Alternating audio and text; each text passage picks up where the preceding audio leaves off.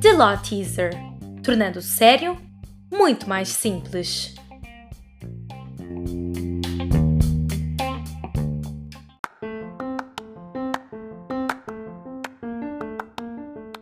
Este podcast é desenvolvido pela Sociedade Faria de Oliveira Advogados.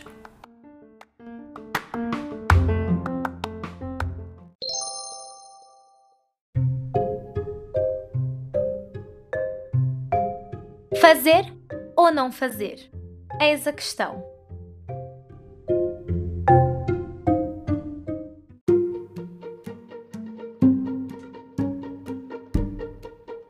Pode parecer estranho que um Estado possa emitir dívida, mas isso faz parte da definição de Eurobonds.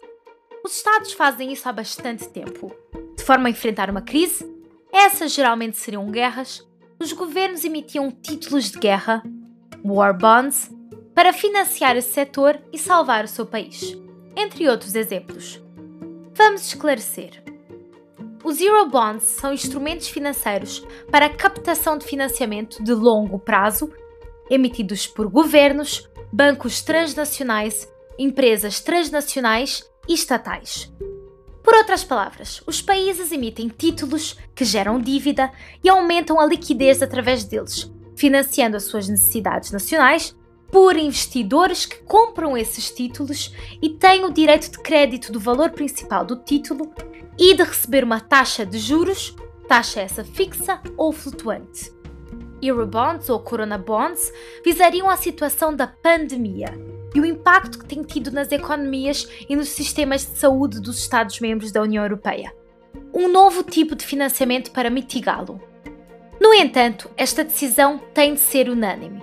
Portanto, houve um pequeno drama nesta semana. 3 Estados-membros declararam que são contra a emissão de dívida comum. Estes são Áustria, Finlândia e Holanda. Diferentemente da crise global de 2008, esta pandemia está a afetar todos os setores e está a parar a economia global, assim como a mobilidade das pessoas, o que pode ter um impacto pior do que a crise de há 12 anos. De um modo geral, a crise de 2008 teve início como uma crise financeira, que se deveu ao mercado imobiliário americano, e quão acessíveis e baixas eram as taxas de juros, a chamada bolha imobiliária dos Estados Unidos. Mas também pelo incumprimento das dívidas hipotecárias. Foi assim o colapso do banco de investimento Lehman Brothers, que teve um efeito dominó, gerando muito desemprego, destruição de empresas e da economia em geral. Para a economia mundial se restabelecer, levaram-se 10 anos. Não podemos correr este risco desta vez. Razão pela qual a União Europeia está a ponderar a emissão dos Corona Bonds, enquanto instrumento financeiro adequado para enfrentar este problema, ou mesmo por meio de novas linhas de crédito pelo Mecanismo Europeu de Estabilidade. Um fundo criado para fornecer empréstimos de emergência a países em colapso financeiro. No entanto, o ministro das Finanças holandês exigiu a elaboração de um relatório para que eles pudessem entender porque é que alguns países estão a conseguir enfrentar essa pandemia e outros não, criticando diretamente a Itália e Espanha. Ao qual o primeiro-ministro português, António Costa, disse que o relatório mencionado é uma sugestão repugnante e contestou o significado da União Europeia, além de que é uma ameaça ao futuro da União Europeia. Também o presidente do Mecanismo Europeu de Estabilidade mencionou esta semana que demoraria 3 anos para montar os Corona Bonds. A União Europeia deve agir de maneira unida e forte. São momentos como estes que demonstram as belezas, mas também as falhas da União Europeia. Mas os Estados-membros precisam de trabalhar para o mesmo objetivo. De qualquer forma, há outros países que querem se juntar à festa. A Albânia e a Macedónia do Norte iniciaram negociações com a União Europeia, mas ainda têm um longo caminho a percorrer até se tornarem membros.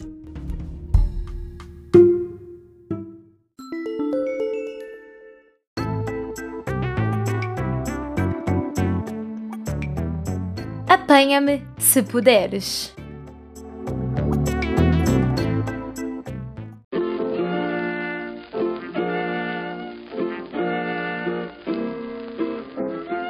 Nicolás Maduro, presidente da Venezuela, foi acusado de narcotráfico, narcoterrorismo, corrupção e lavagem de dinheiro pelo Departamento de Justiça dos Estados Unidos da América.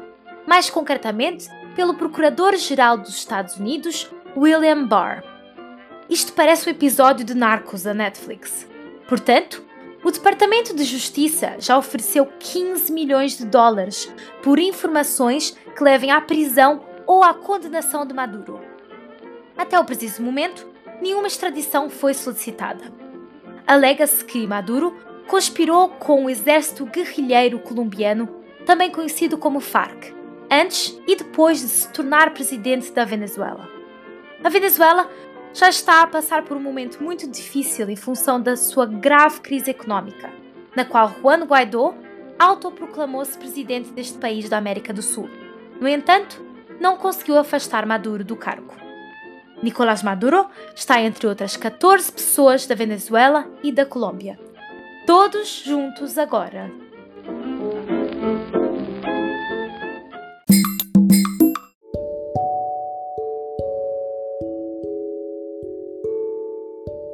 De inocente a culpado.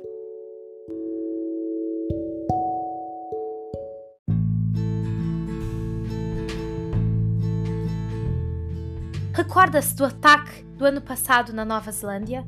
Então, esse australiano abriu fogo e matou 51 pessoas enquanto estas oravam dentro das suas mesquitas. O mundo ficou chocado. Inicialmente, ele declarou que era inocente de todas as acusações. Mas agora declarou-se culpado de todas as 51 acusações de homicídio, mais 40 acusações de tentativa de homicídio e uma de ataque terrorista. Portanto, ele será condenado à prisão perpétua sem a possibilidade de liberdade condicional por 10 anos. Isso é o que chamamos de mudança de ideias.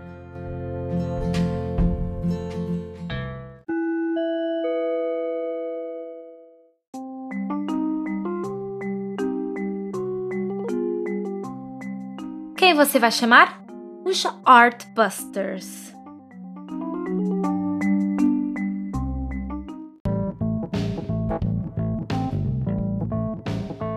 Na Holanda, um quadro de Vincent van Gogh foi alvo de crime de furto qualificado. O quê? Sim, os suspeitos aproveitaram estes tempos de corona e invadiram o Museu Singer-Laren, um museu holandês situado em Laren, atualmente fechado. A pintura, de 5 milhões de libras, era o Personage Garden ad Neunen in Spring. Pesquisem no Google, é lindo. E não foi uma cena elegante de Catherine Zeta-Jones e Sean Connery no filme A Armadilha. Eles simplesmente e grosseiramente quebraram a porta de vidro do museu no dia em que Van Gogh completaria os seus 167 anos. Feliz aniversário!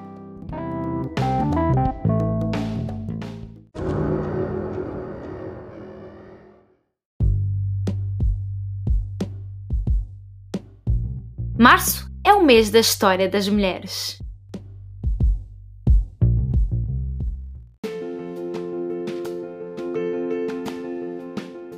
Este é o nosso último episódio em que falaremos acerca do mês da história das mulheres, uma vez que nos encontramos no fim de março. Mas a luta deve continuar. Falaremos de duas mulheres que se focaram na educação para mulheres e meninas. São estas Malala Yousafzai e Michelle Obama. Malala tinha apenas 11 anos quando começou a luta pelo acesso à educação no Paquistão. Ativista e feminista paquistanesa, num contexto em que os talibã locais proibiram meninas de frequentar as escolas, ela foi alvo de um ataque e foi baleada por um talibã. Felizmente, ela sobreviveu e ganhou, em 2014, aos 17 anos, o Prémio Nobel da Paz e criou sua fundação chamada The Malala Fund, a fim de garantir o direito à educação para mulheres e meninas. Seu famoso livro, autobiográfico Eu Sou Malala, é uma leitura obrigatória. Agora, Michelle Obama. Oh, como sentimos a sua falta na Casa Branca. Advogada e autora, ela foi a primeira dama afro-americana e a única primeira dama a frequentar uma universidade da Ivy League, mais precisamente da Universidade de Princeton e da Harvard Law School. Ela iniciou o Let Girls Learn, Deixe as Meninas Aprenderem, o uma iniciativa focada em fornecer melhor acesso à educação para meninas, bem como a Girls Opportunity Alliance, Aliança de Oportunidades para Meninas, um programa da Fundação Obama que busca dar ferramentas às meninas e adolescentes através da educação em todo o mundo. Para saber mais acerca de Michelle Obama, definitivamente leia a sua autobiografia de 2018, Becoming. Durante este período de quarentena, com certeza terá tempo para ler acerca destas duas mulheres incríveis. Eduque-se!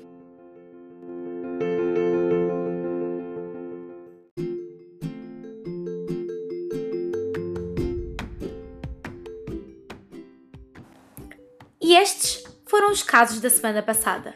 Esperamos que tenham gostado dos temas jurídicos. TLT mal pode esperar pela próxima segunda-feira, sempre tornando o sério muito mais simples.